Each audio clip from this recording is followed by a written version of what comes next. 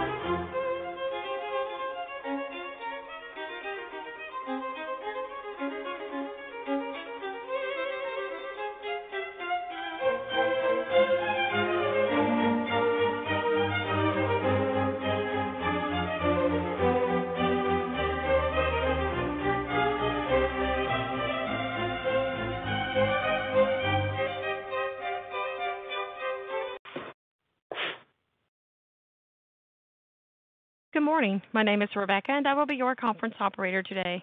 At this time, I would like to welcome everyone to TransAlta Corporation's first quarter 2021 results conference call.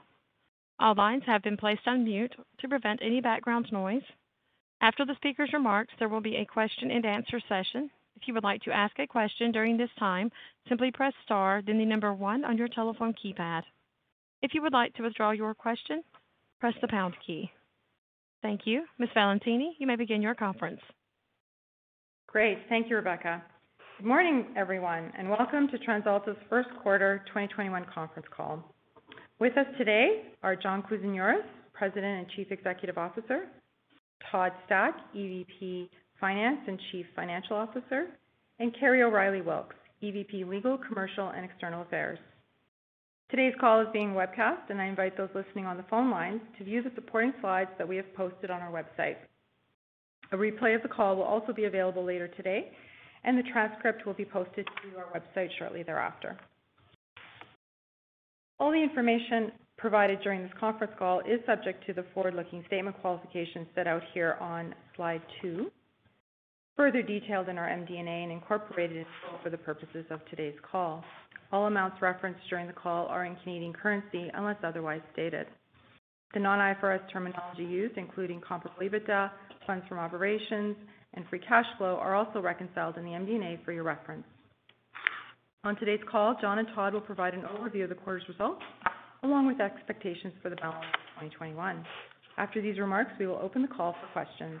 And with that, let me turn it over to John. Good morning, everyone, and thank you for joining us on our first quarter call in 2021.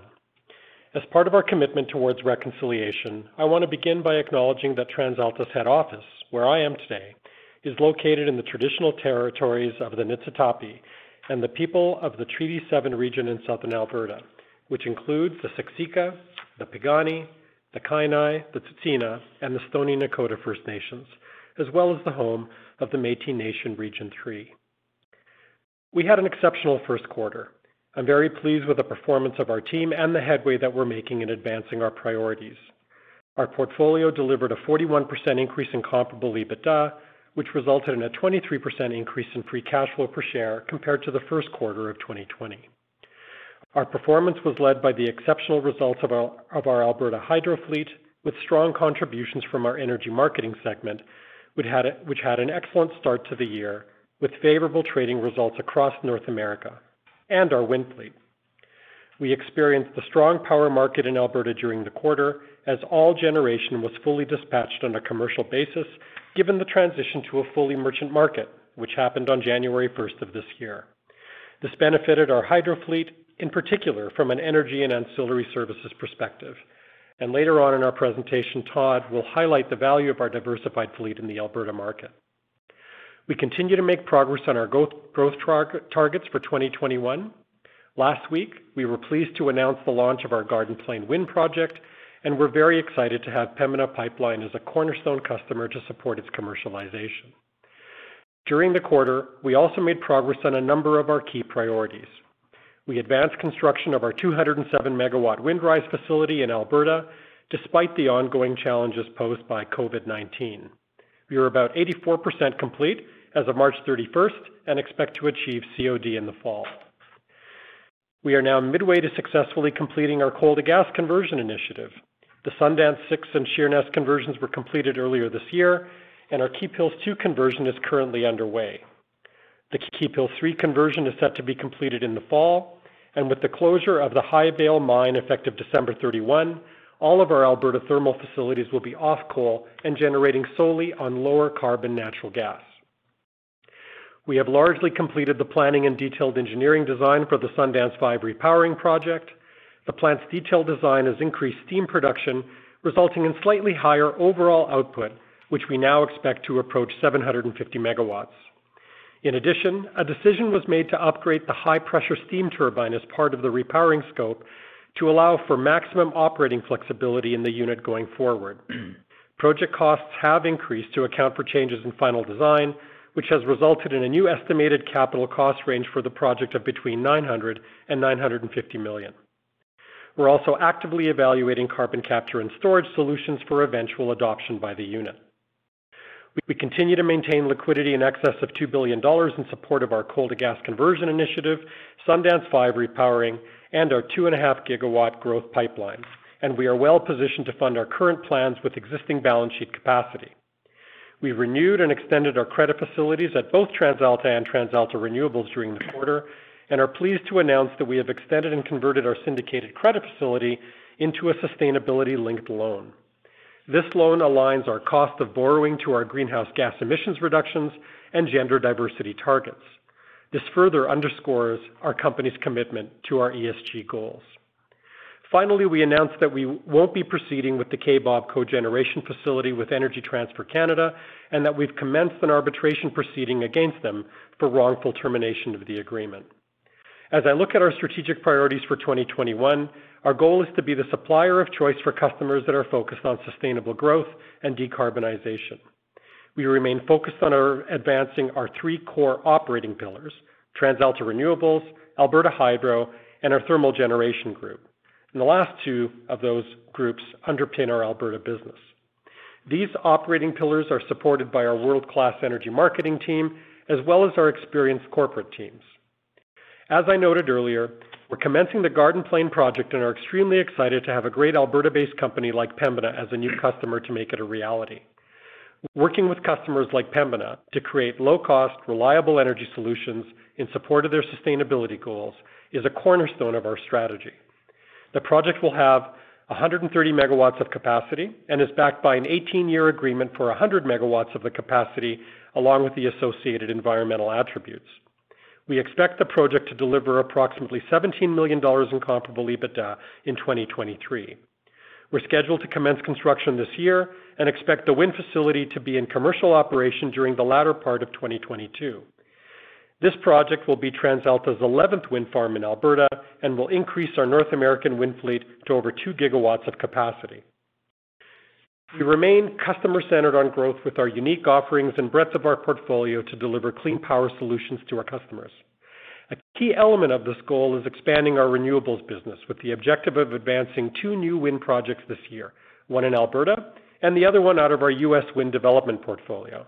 And we're well on our way to delivering on this goal with our Garden Plain wind project.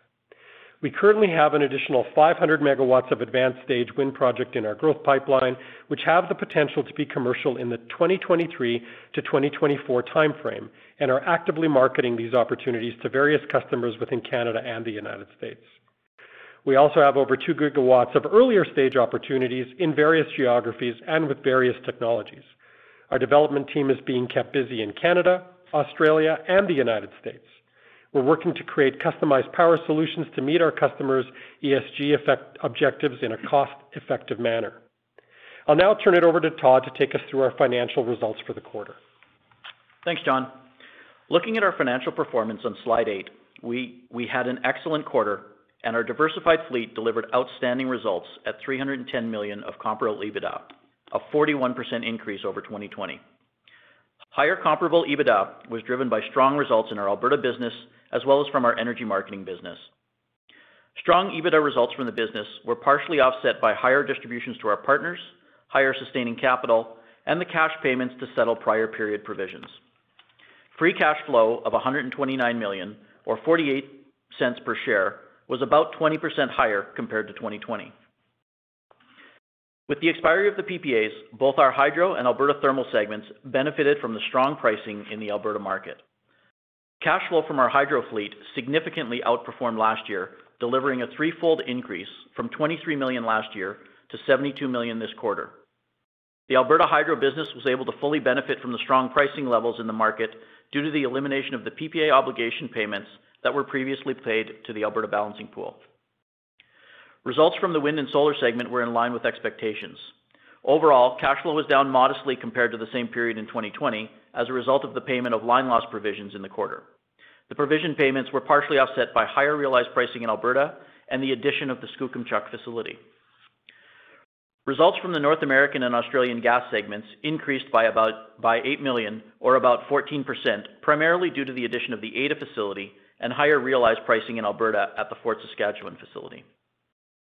Centralia experienced an isolated 8-day unplanned outage during periods of high merchant pricing in the quarter, resulting in lower cash flow compared to last year.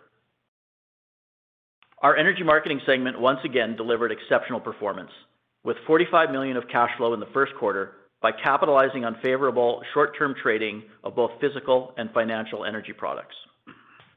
Corporate costs decreased primarily as a result of the receipt of the Canadian Emergency Wage Subsidy and realized gains from the total return swap relating to the performance of our shares in the first quarter.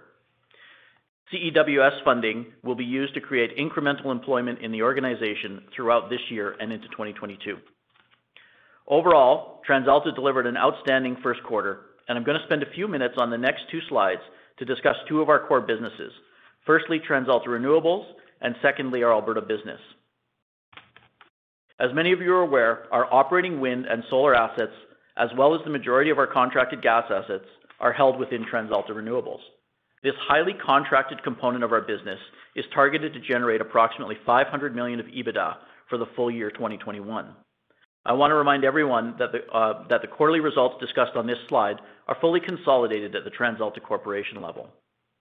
Quarter over quarter, RNW's comparable EBITDA was up 4%, primarily due to the timing and recognition of environmental credits, lower overhead costs, and the strengthening of the Australian dollar. These benefits were partially offset by lower wind resources, which resulted in lower production. Overall, AFFO and CAFD per share were in line with last year. During the quarter, we completed the drop-down of the Windrise facility, and on April 1st, we completed the transfer of the economic interest in the Skookumchuck Wind and the Ada Cogen facilities. RNW will fund the remaining capital costs for Windrise, and all three investments will contribute to EBITDA at the RNW level in 2021. The recently announced Garden Plain project is underpinned by a long-term PPA with a strong counterparty, which makes it an excellent drop-down candidate for TransAlta Renewables in the near future. Overall, we continue to maintain our CAFD forecast for TransAlta Renewables to be within the currently stated guidance range of $285 to $315 million, or approximately $1.13 per share. Turning now to the Alberta business. At the end of 2020, the power purchase arrangements for most of our Alberta hydro facilities, as well as Keephills Units 1 and 2, expired, and effective January 1st, these facilities began operating on a fully merchant basis. These facilities, in addition to our other thermal assets, are dispatched as a portfolio to benefit from base load and peaking energy sales in the Alberta energy-only electricity market. In addition to energy sales, both the thermal fleet and the hydro fleet are able to provide ancillary services to the grid operator. During the quarter, our total Alberta portfolio generated roughly 2,700 gigawatt hours of production and 284 million in revenue. Power prices in Alberta and in other western regions were significantly impacted by cold weather in Q1. In particular, the month of February experienced extreme cold, with power prices in the month averaging $152. Strong pricing in February contributed to the average pool price for Q1 settling at $95 per megawatt hour. In the quarter, the Alberta thermal fleet generated 2,100 gigawatt hours with an average realized price of $87. Our realized price was slightly lower than the average settled pool price due to the impact of our hedging program. In the quarter, we had hedged approximately 1,600 gigawatt hours of base load capacity at an average price of $64 per megawatt hour. The combination of our hedge revenues and our peaking sales resulted in revenues at Alberta Thermal being roughly in line with 2020, but with lower volumes of production. Turning to hydro, due to the dynamic and peaking nature of our hydro facilities, we did not directly hedge volumes from these facilities in the quarter. The ability of hydro to capture peak pricing was demonstrated with average realized prices of $122 per megawatt hour, which represents a 28% premium over the average spot price. This premium is similar to the premiums realized in the winter months of 2019 and 2020. Energy and ancillary volumes were broadly in line with expectations, but gross revenues benefited from strong realized pricing and exceeded our expectations for the quarter. For the balance of the year, we expect Alberta spot prices to settle at the higher end of our guidance range at around the $65 to $70 per megawatt hour. The balance of the year, we're hedged on average about 400 megawatts, but we expect to add to these hedges through the course of the year. I'll close off my discussion by highlighting the current financial strength of the company. Due to our strong cash flow performance in the first quarter, combined with the anticipated strength in Alberta power prices for the balance of the year, we expect our annual results for EBITDA and free cash flow to be towards the upper end of our guidance range. Our balance sheet and liquidity remain very strong. We closed the quarter with $2.1 billion in liquidity, including $650 million of cash. This positions us extremely well to fund our gas conversions and deliver on our renewable growth plan. Our senior corporate debt level has been reduced to $1.1 billion, which is below our targeted level and leaves us in a very strong financial position as we continue through 2021. With that, I'll turn it back over to John. Thanks, Todd. As I look toward our priorities for the balance of 2021, we've set a number of goals, including achieving our best ever safety results in what will be a heavy turnaround year for our company, strong availability throughout the fleet, exceptional ESG progress and results, the completion of Windrise and the start of construction for Garden Plain, additional growth in the form of a new wind facility from our U.S. growth portfolio, along with a growth project in Australia, completion of our coal to gas conversions, advancing our Sundance 5 repowering project, recontracting our Sarnia cogeneration facility, which we're off to a good start on with the recontracting we secured with one of our large industrial customers there, and delivering 2021 EBITDA and free cash flow at the upper end of our guidance. To close off our presentation, I want to highlight what I think makes TransAlta a highly attractive investment and a great value opportunity. First, our cash flows are resilient and are supported by a high quality and highly diversified portfolio. Our business is driven by our contracted wind portfolio, our unique, reliable and perpetual hydro portfolio, and our efficient thermal portfolio, all of which are complemented by our world-class energy marketing capabilities. Second, we are a clean power leader with a focus on tangible greenhouse gas emission reductions. Our decarbonization journey has resulted in greenhouse gas reductions that represent close to 10% of Canada's 2030 reduction target. In addition, our focus on removing systemic barriers through our commitments to equity, diversity and inclusion, and good governance place us well ahead as a leader in ESG.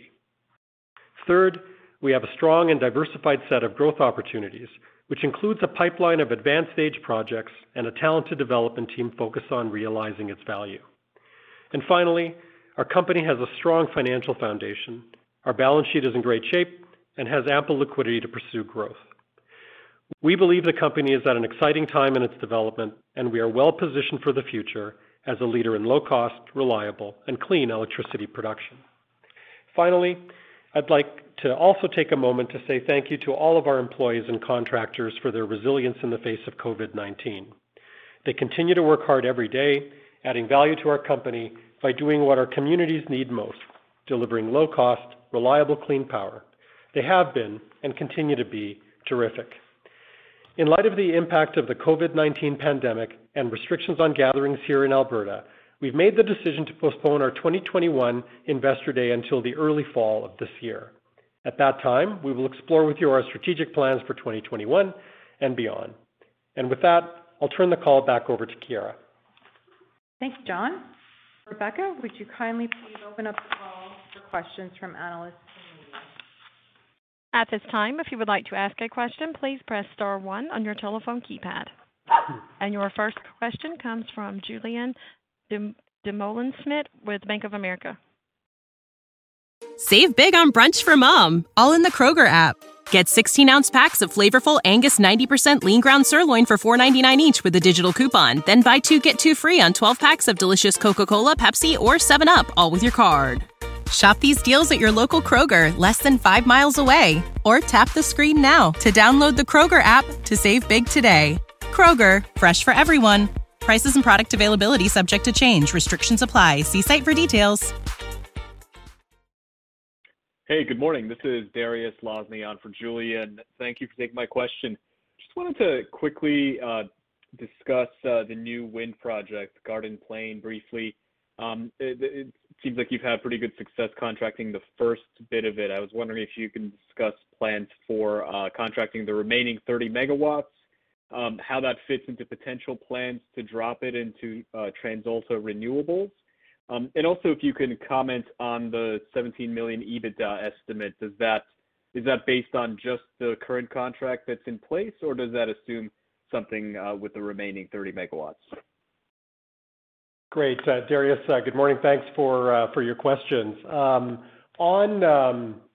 the project, we are actively in the process of marketing the balance of the 30 merchant megawatts as we move forward into the year. We see actually a number of opportunities, both with existing RFPs in the jurisdiction and, frankly, through our outreach with existing customers that we have. So we're pretty optimistic that we would be able to do a pretty good job of contracting up that residual component.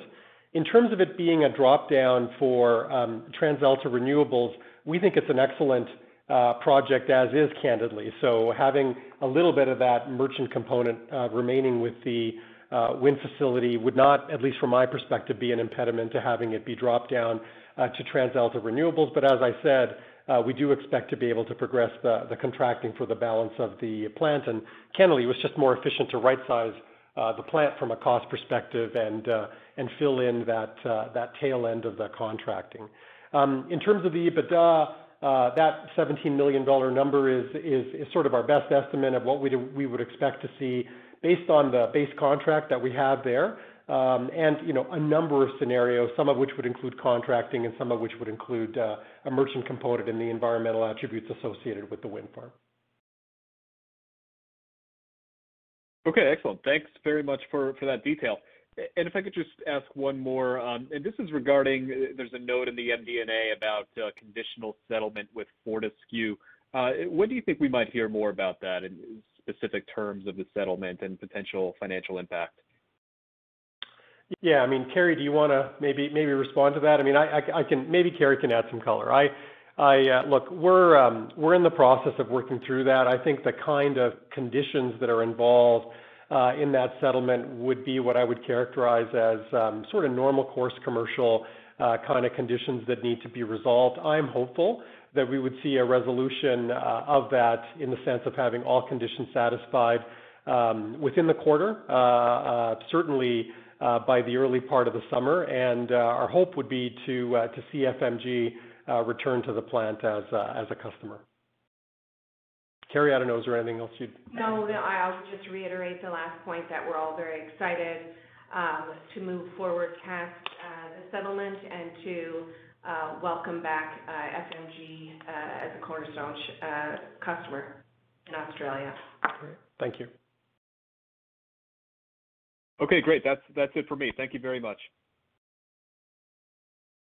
Your next question comes from the line of Maurice Choy with RBC Capital Markets. Thank you and good morning. My first question is about Alberta Power Market. You mentioned that one of the primary reasons for the improved guidance commentary relates to better Alberta power prices. I recognize that we're only 5 months into this new power market environment, but is it your view that these levels, these power price levels seen so far for this year as well as the rest of this year will carry through for 2022 and beyond? Yeah, Maurice, really appreciate the question.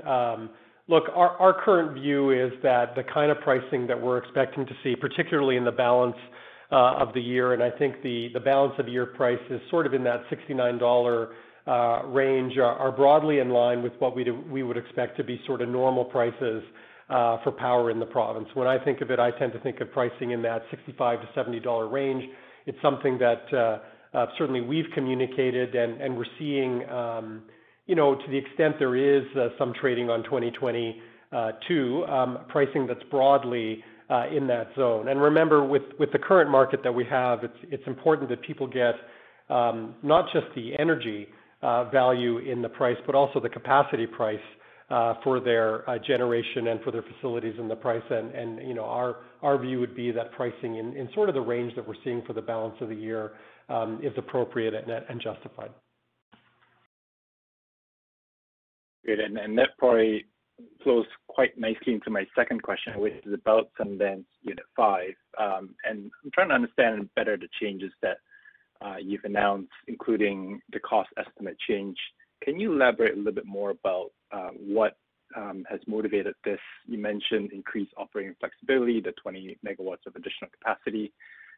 Is it all due to the change in the power market dynamics or carbon regulation? Any additional color would be appreciated. Yeah, it's a great question.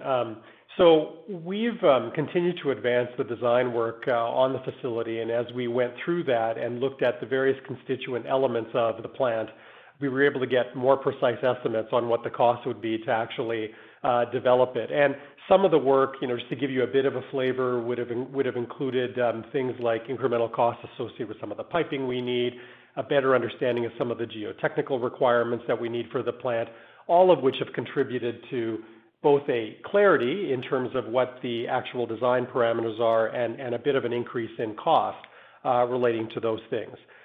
With respect to the high pressure turbine work, we did a bunch of analytics, and although our view is that the plant will largely be running in a base load form, we thought that making some of the changes there to increase the flexibility of the plant, particularly as we see the advent of an increasing number of renewables in the marketplace, just makes a lot of sense. I think having a plant, given the investment that we're proposing to make, that is as flexible as a brand new plant, is exactly what we wanted to do. And really, it's those two groups of things: greater clarity and a better sort of specifications around the plant, and making sure that we have that maximum flexibility that have contributed to I think, a better project, but also a project that has crept up in price.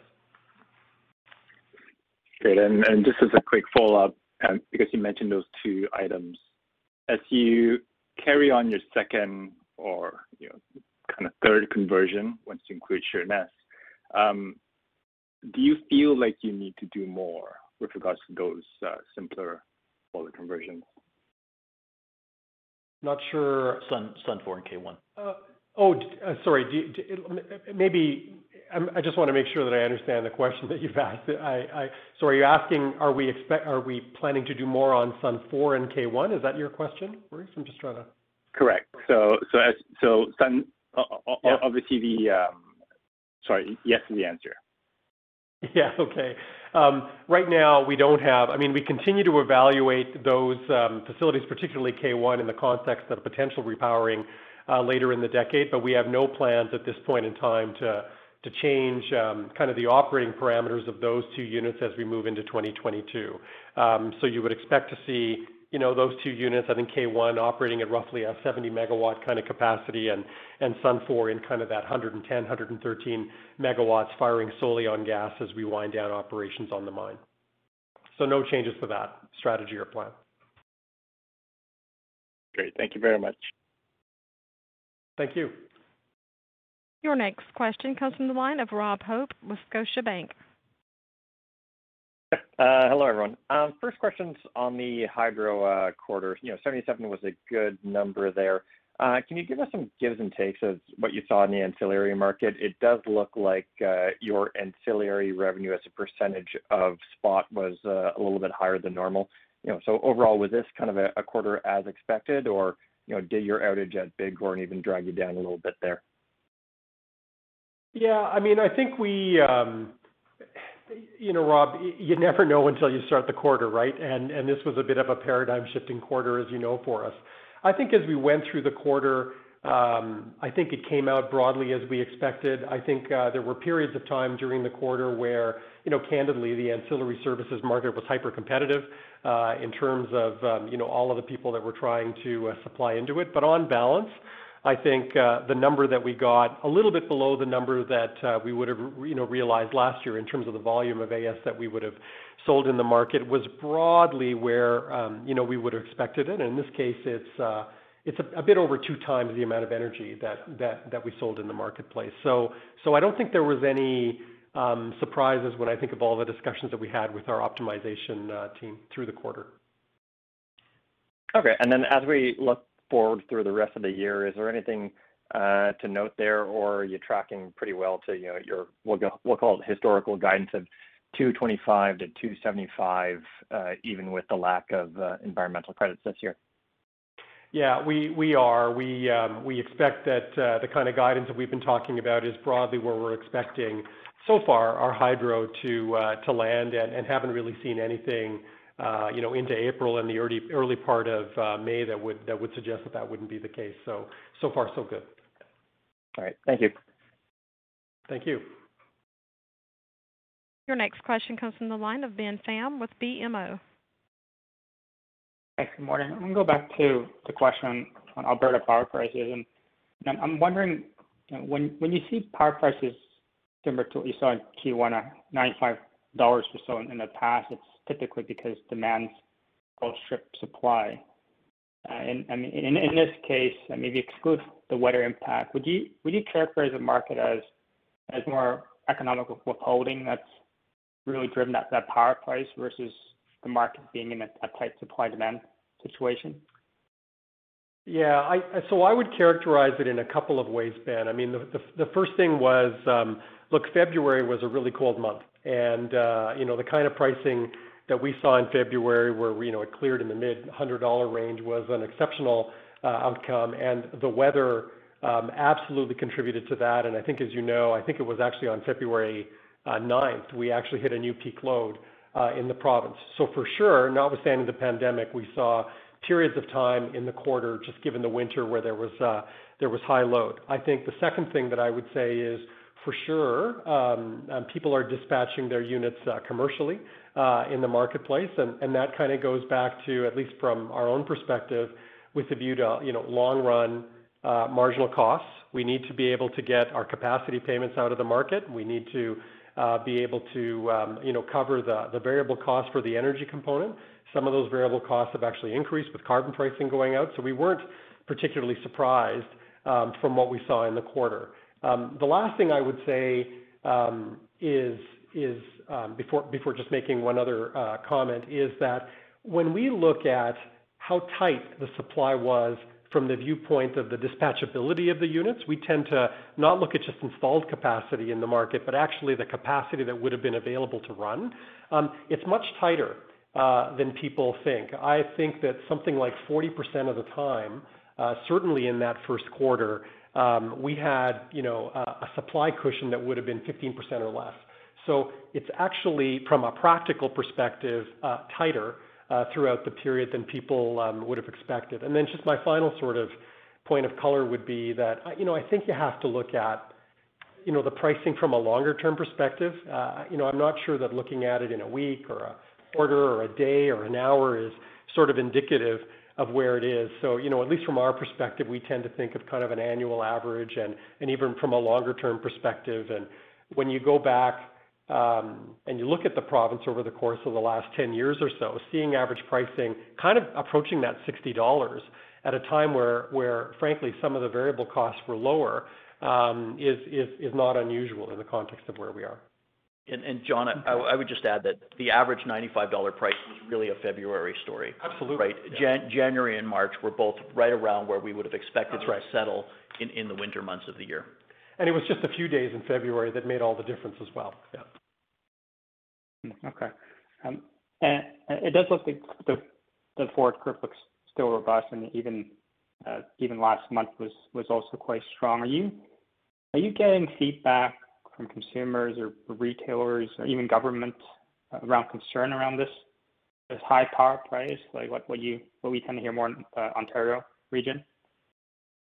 Yeah, we haven't experienced that, Ben, and I kind of go back to the point that I was making. I do think you have to take a longer term view of, what the pricing is in the marketplace, and candidly, pricing that is in that sort of mid-$60 to $70 range over the course of the year is pretty competitive pricing. Certainly from a Canadian perspective, I think certainly from a global perspective, when we look at what power prices are in many other jurisdictions, including jurisdictions that we would compete with, it's a reasonable price, and I think reflective of what the true cost of generation is in the marketplace. Okay. And if I may, one more question on your growth pipeline, slide 6, and you have some cogen opportunities in Australia. I'm curious, what about renewables in Australia, like pump hydro storage or wind? Is there an opportunity there for you?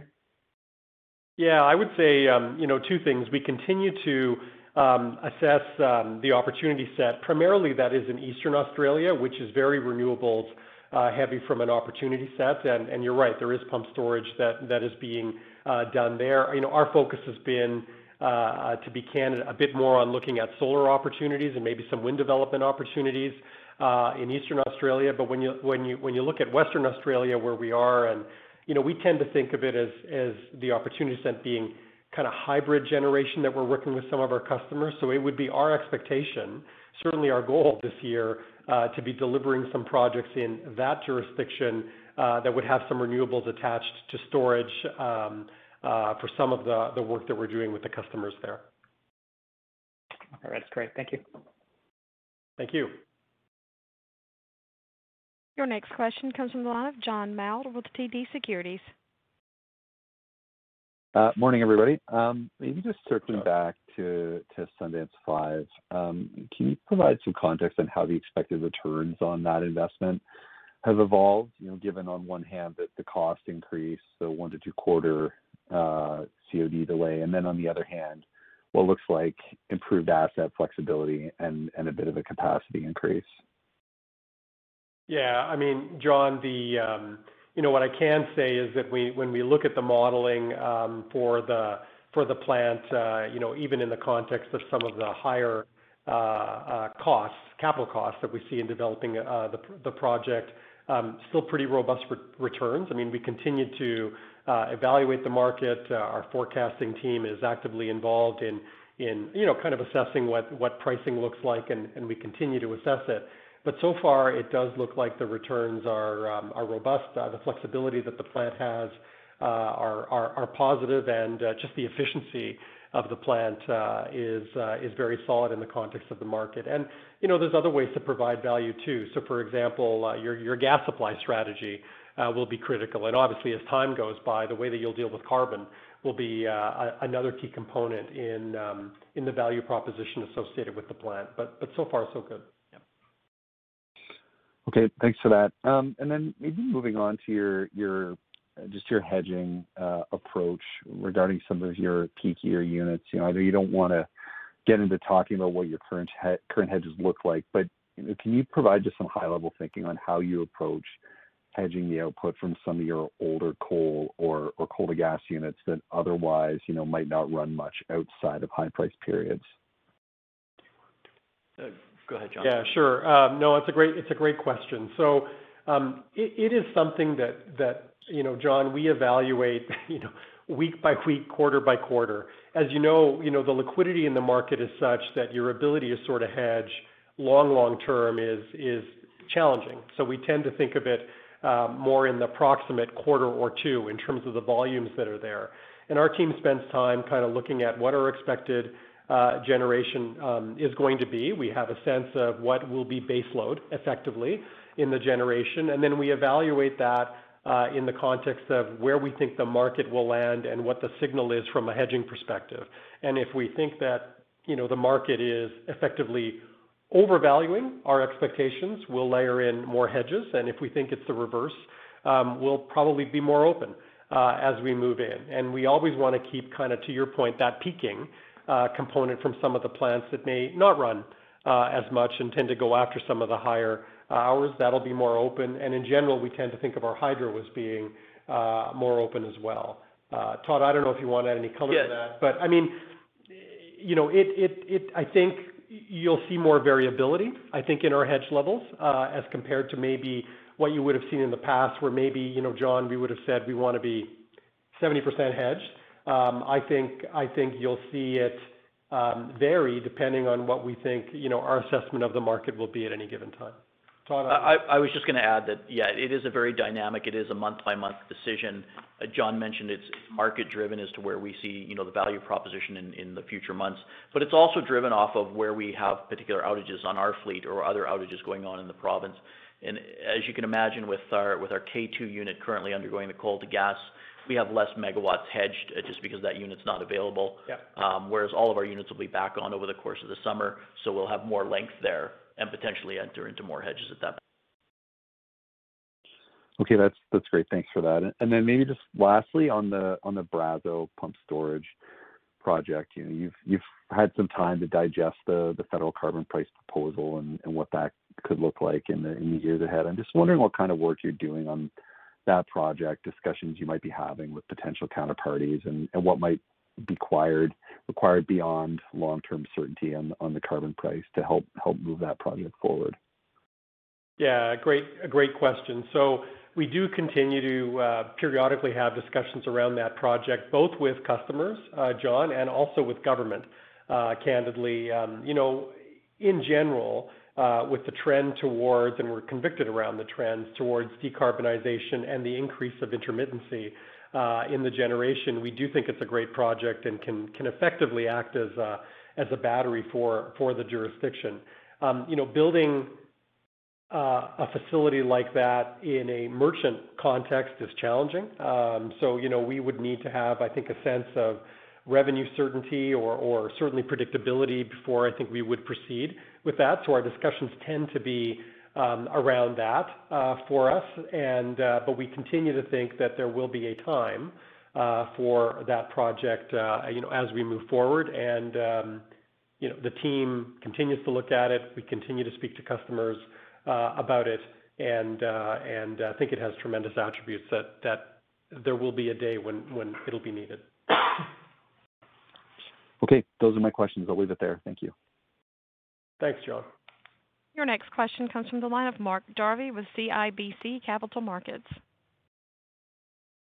Thanks. Good morning, everyone. It seems like there's been some announcements for some others around CCUS and hydrogen. I'm just wondering if there is sort of a finite level of government support for some of that technology. What's your view in terms of integrating that into Sun 5, the repowering? And do you have to kind of move on that now? Like, can you be patient in terms of whether or not you want to integrate that, or do you feel like you kind of have to sort of start moving, given that others are moving as well? Yeah, no, it's a great question, Mark. So look, we in the context of Sun 5 are actively, considering what the CCS or CCUS kind of strategy on that might be in the future, and it's expensive. It is, that would be a unit that would generate, call it 2.5 megatons a year of CO2. And in today's dollars, kind of the cost of putting CCS on a facility like that would capture, call it 90% of the emissions coming out of that, would be easily in the $800 million range, possibly even more. So not much different, Mark, than the actual cost of the repowering, of the unit that's there. So we are actively looking at it. We're in discussions with the government. I think there's been some constructive proposals that came out of the budget, certainly from a federal government perspective, and there's more work to do to develop it. But I think there's a recognition, both by the industry and by government, that achieving our goals is going to require probably some assistance to get some of these kinds of investments done in a way that just makes sense economically going forward. You had a couple of other points there. I mean, in terms of the urgency for that, Sun 5 will be a pretty efficient facility. So even though we're seeing an increase in carbon pricing going forward, the sort of incremental annual increase in cost is relatively modest, kind of in that $2 to $3 a year incremental cost from a carbon perspective. So it really bites, I think, 5-6 years out, where you start seeing, carbon pricing approaching that $100 range, which might then begin to make some of these kind of technologies more economic. The final thing that I'd say, you mentioned hydrogen. We are looking at hydrogen and assessing it. It's pretty expensive. Candidly, Mark, I mean, many times more expensive than natural gas is right now. And there's a couple of other challenges associated with it. I mean, one, there's a lot of infrastructure built out that would have to take place to make sure, A, that we've got the supply and it can be delivered to the facilities to run them. But, probably more importantly, at least in the foreseeable term, the existing infrastructure that's in place isn't really all that well suited to blending it or burning it. And the challenge you have is, even if you mix it, which we think we can probably do, and it wouldn't cost a ton more from a capital perspective, there isn't a linear relationship between your emissions reductions and the hydrogen that you burn. So for example, if you burn 30% hydrogen in the fuel mix, you won't get a 30% reduction in emissions. The emissions reductions might be half that. It's only when you get to kind of 80%, 90% levels of hydrogen kind of burn that you sort of capture equivalent levels of CO2 emissions. So it's a bit of a long answer, but I just want to give you a flavor of the way our company is looking at it, and we're looking at the technology, and certainly we're looking at companies we could partner with to move it forward. I think it's going to require a collaborative effort. And just in terms of readying yourselves or having that flexibility down the road, are there things that you'll have to change in your planning for Sun 5, or have you already sort of integrated that down the road, if CCUS becomes more economic, it's easy to integrate that unit? Yeah, it's more the latter. We don't think right now that there's a lot that we need to do in our current planning to kind of contemplate possible technologies that we would need going forward. So that isn't driving kind of plant design now. Okay. And then just on the hedging, I think it said in the disclosures that you really weren't hedged at all in the hydro, and worked to your benefit this quarter. Is that sort of the plan going forward, to keep those assets largely open?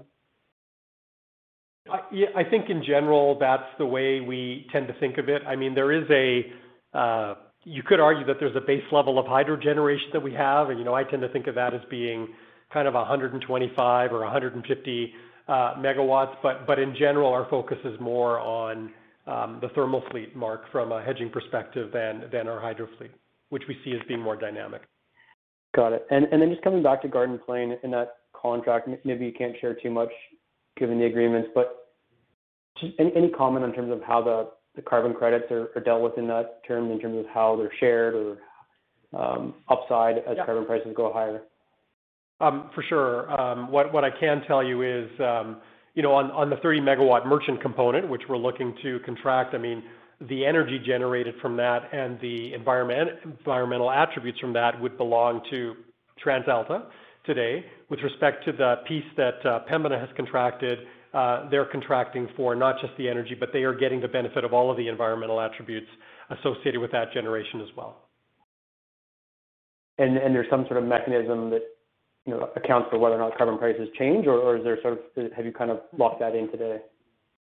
No, so their price for the blended price effectively for the energy and the environmental attributes is fixed.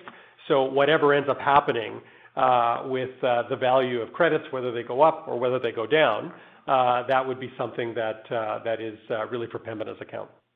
Okay, thanks for clarifying. Appreciate that, John. Sure. Thanks, Mark.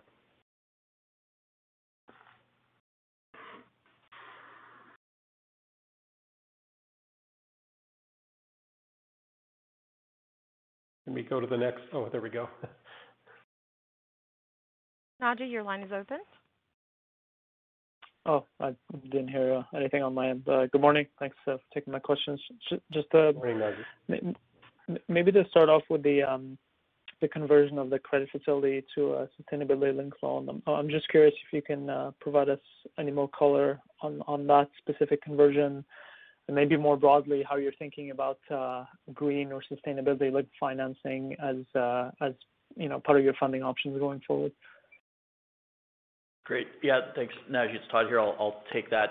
So the sustainability-linked loan really maps to the targets that we had set out in our sustainability report at year end. So we're basically putting our money where our goals are, and that's a typical sustainability-linked loan where, so long as we meet or exceed our targets, we'll enjoy and get lower cost financing. But if we don't achieve our targets, we'll be above those. The two metrics that we put into that we've disclosed is based on both our GHG target as well as our diversity target.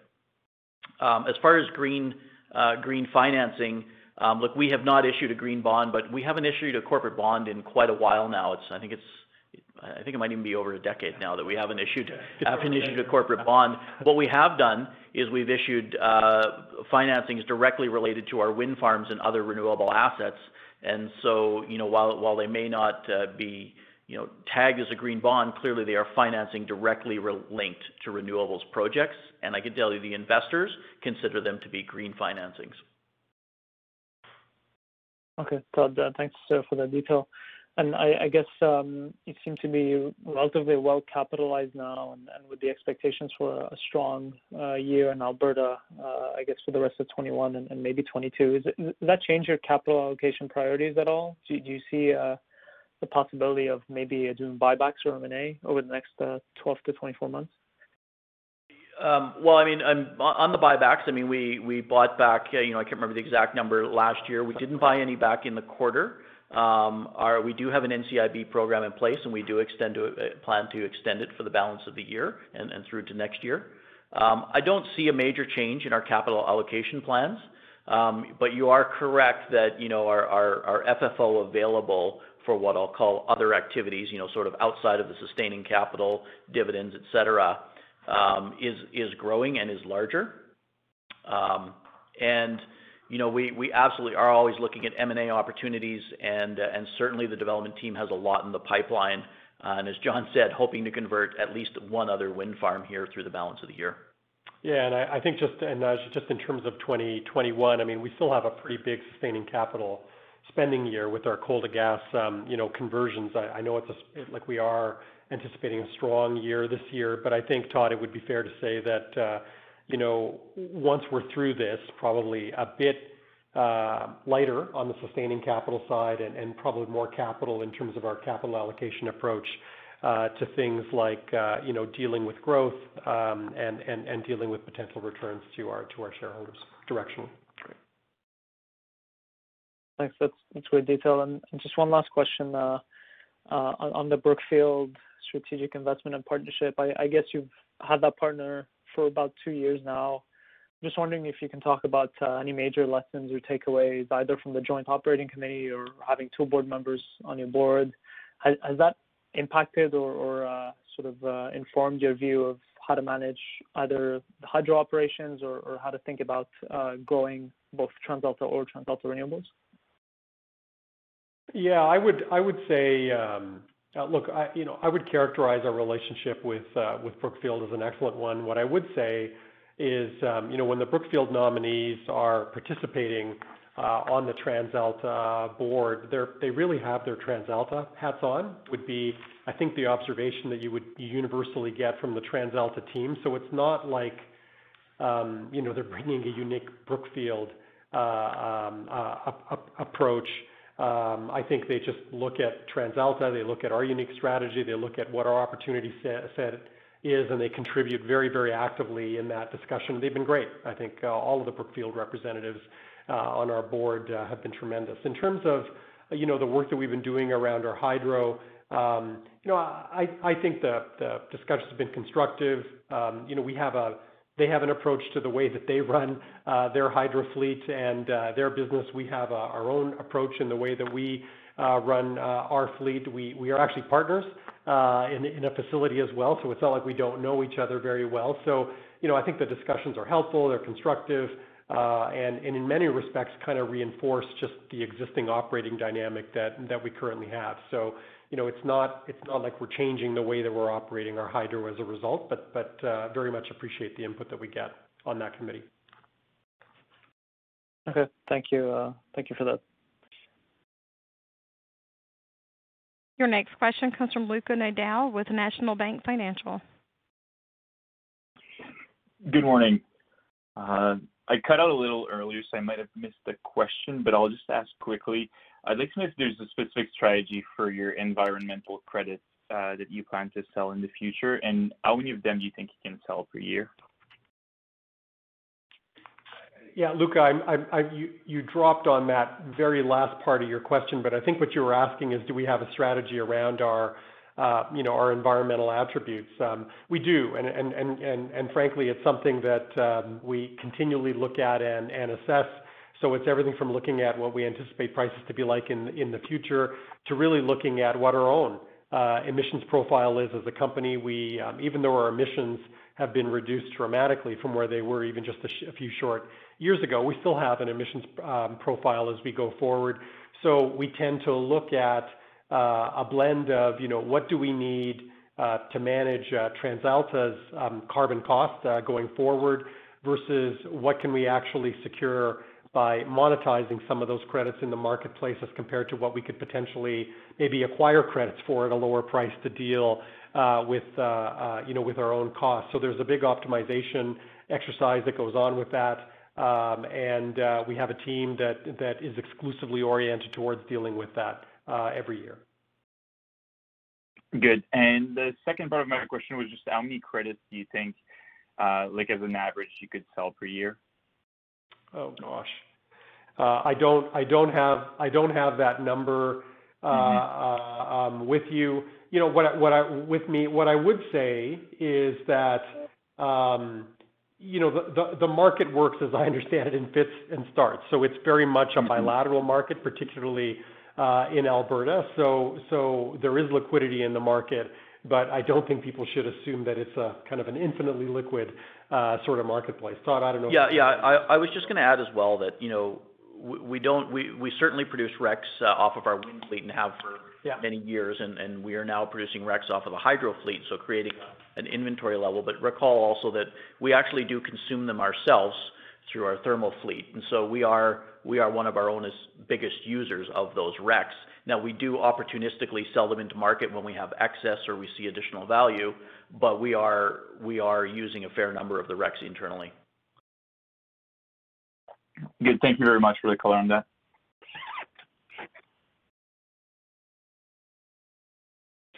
Your next question comes from the line of Rob Hope with Scotiabank. Yeah, thanks for letting me back in the queue. Just a follow-up on the FMG. Just going back to my 2017 notes, it looked like FMG was, we'll call it 40 megs of capacity there, and that was around 20 million of EBITDA. So, is the expectation that at some point in 2021 this could come back, or could we see altered kind of agreements there?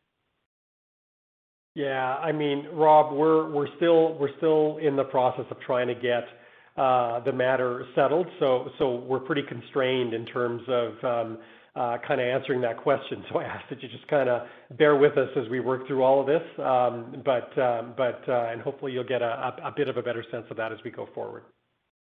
Okay, thank you. Thanks. Your next question comes from the line of Patrick Kenny with National Bank Financial. Yeah, good morning, John. Just a high-level question on partnerships here, and you have Pembina signed up, but you lost Energy Transfer. Decarbonizing the oil sands will no doubt be a team effort by many Alberta companies. I guess, how do you see the need for more partnerships going forward? A, accelerating your growth and overall transition story, but also B, presenting challenges in trying to simplify your corporate structure so that investors can really see the value of future cash flows. Yeah, look, it's a great question, and it's something we talk about a lot internally, Patrick. So to your point, I think the decarbonization of the province is for sure going to require a greater amount of electrification to occur going forward. So that's something that we're excited about and creates a pretty big opportunity set. And our focus is to actually be very client-centered and really focused on trying to work with customers to meet their needs. And that isn't just by saying, here's an off-the-shelf facility that we can build for you, but really trying to work with them to the extent that we can to help them map out their own future needs going forward and the solutions can bring, and we're trying to do that in all 3 countries in which we operate. Coming back to Alberta, I do think we'll see more partnerships. I think, and I think we'll see them in 2 areas. I think in terms of project development, our focus is very much on contracted growth going forward. I'm not sure that creates a big issue from a disclosure perspective. From our perspective, it's just contracts and customers. If anything, we're trying to reduce the merchant component of the company going forward. I think the area where you might see more partnerships and might add some complexity would be actually on the carbon capture side.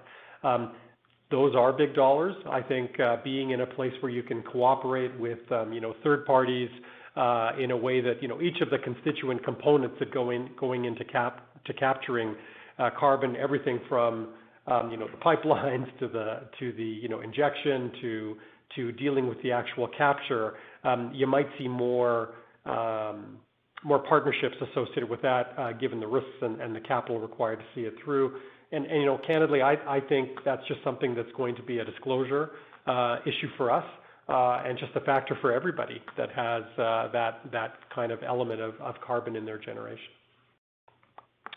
Right, and as maybe a follow-up question to that, just given the higher cash outlay here for Sun 5, does it make sense to pursue a partner just to help share some of that capital cost risk, perhaps similar in structure to the Alberta Hydro strategic investment, given the run rate EBITDA off of Sun 5 is somewhat unknown at this point? Yeah, what I would say in response to that is, right now we're not in any discussions relating to a partnership for that, facility. I can't predict to you 100% what the future would hold, but today there's nothing that we're working on in that regard with that facility. Okay, great. I'll leave it there. Thanks, John.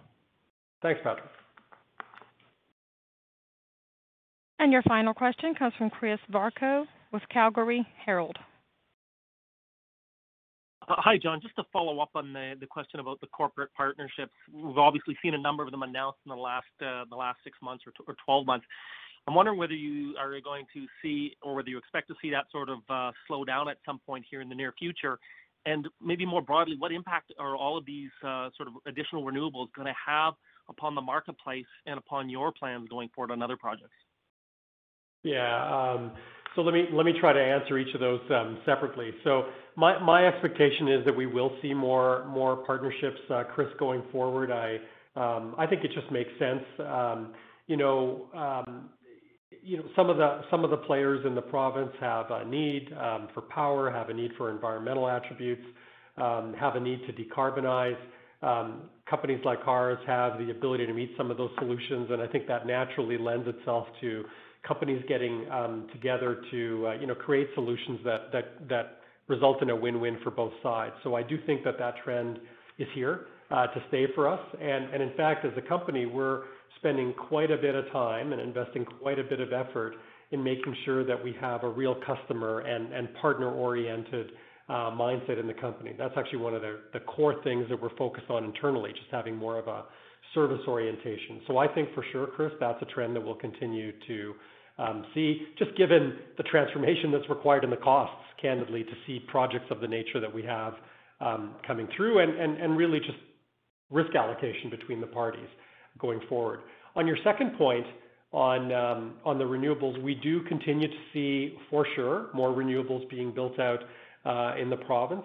I think over time that'll result, certainly during periods of the year where we'll see more intermittency in the generation, because the renewables can be unreliable at times. They'll only work when the sun is out in terms of solar, and when the wind is blowing, and there is a seasonal element to that, and temperature plays a key role. And our province has very high baseload requirements given the nature of the industry in the province.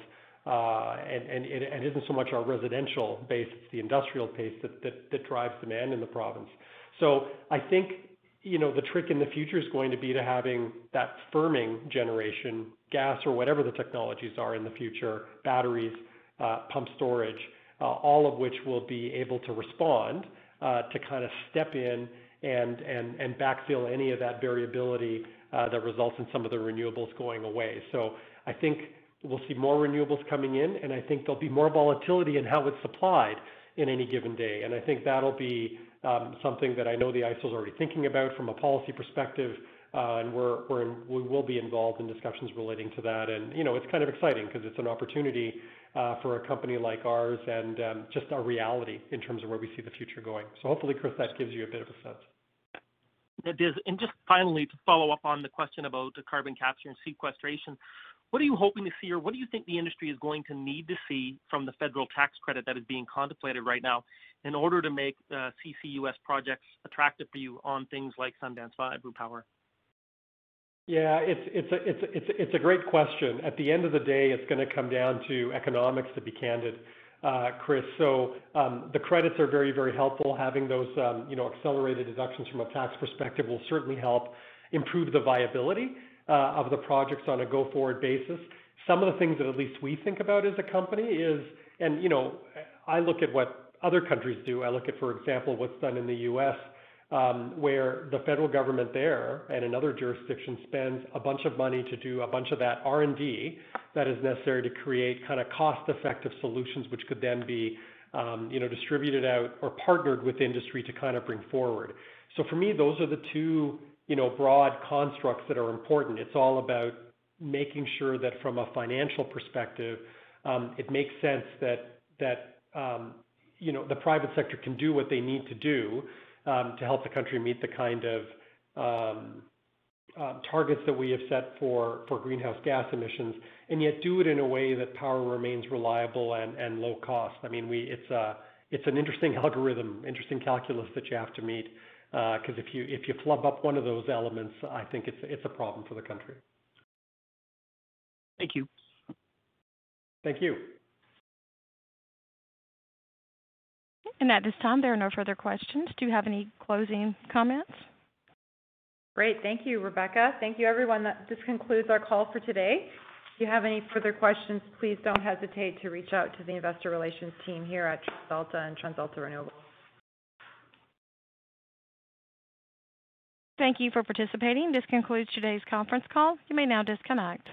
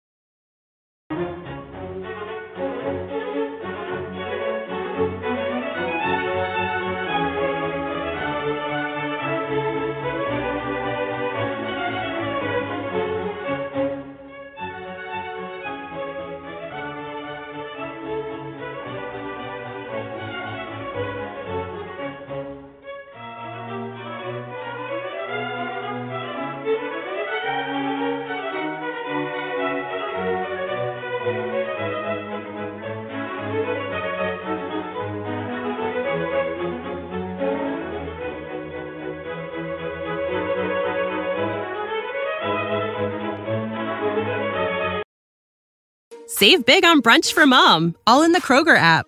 Get 16-ounce packs of flavorful Angus 90% lean ground sirloin for $4.99 each with a digital coupon. Then buy 2, get 2 free on 12 packs of delicious Coca-Cola, Pepsi, or 7-Up, all with your card. Shop these deals at your local Kroger, less than 5 miles away. Or tap the screen now to download the Kroger app to save big today. Kroger, fresh for everyone. Prices and product availability subject to change. Restrictions apply. See site for details.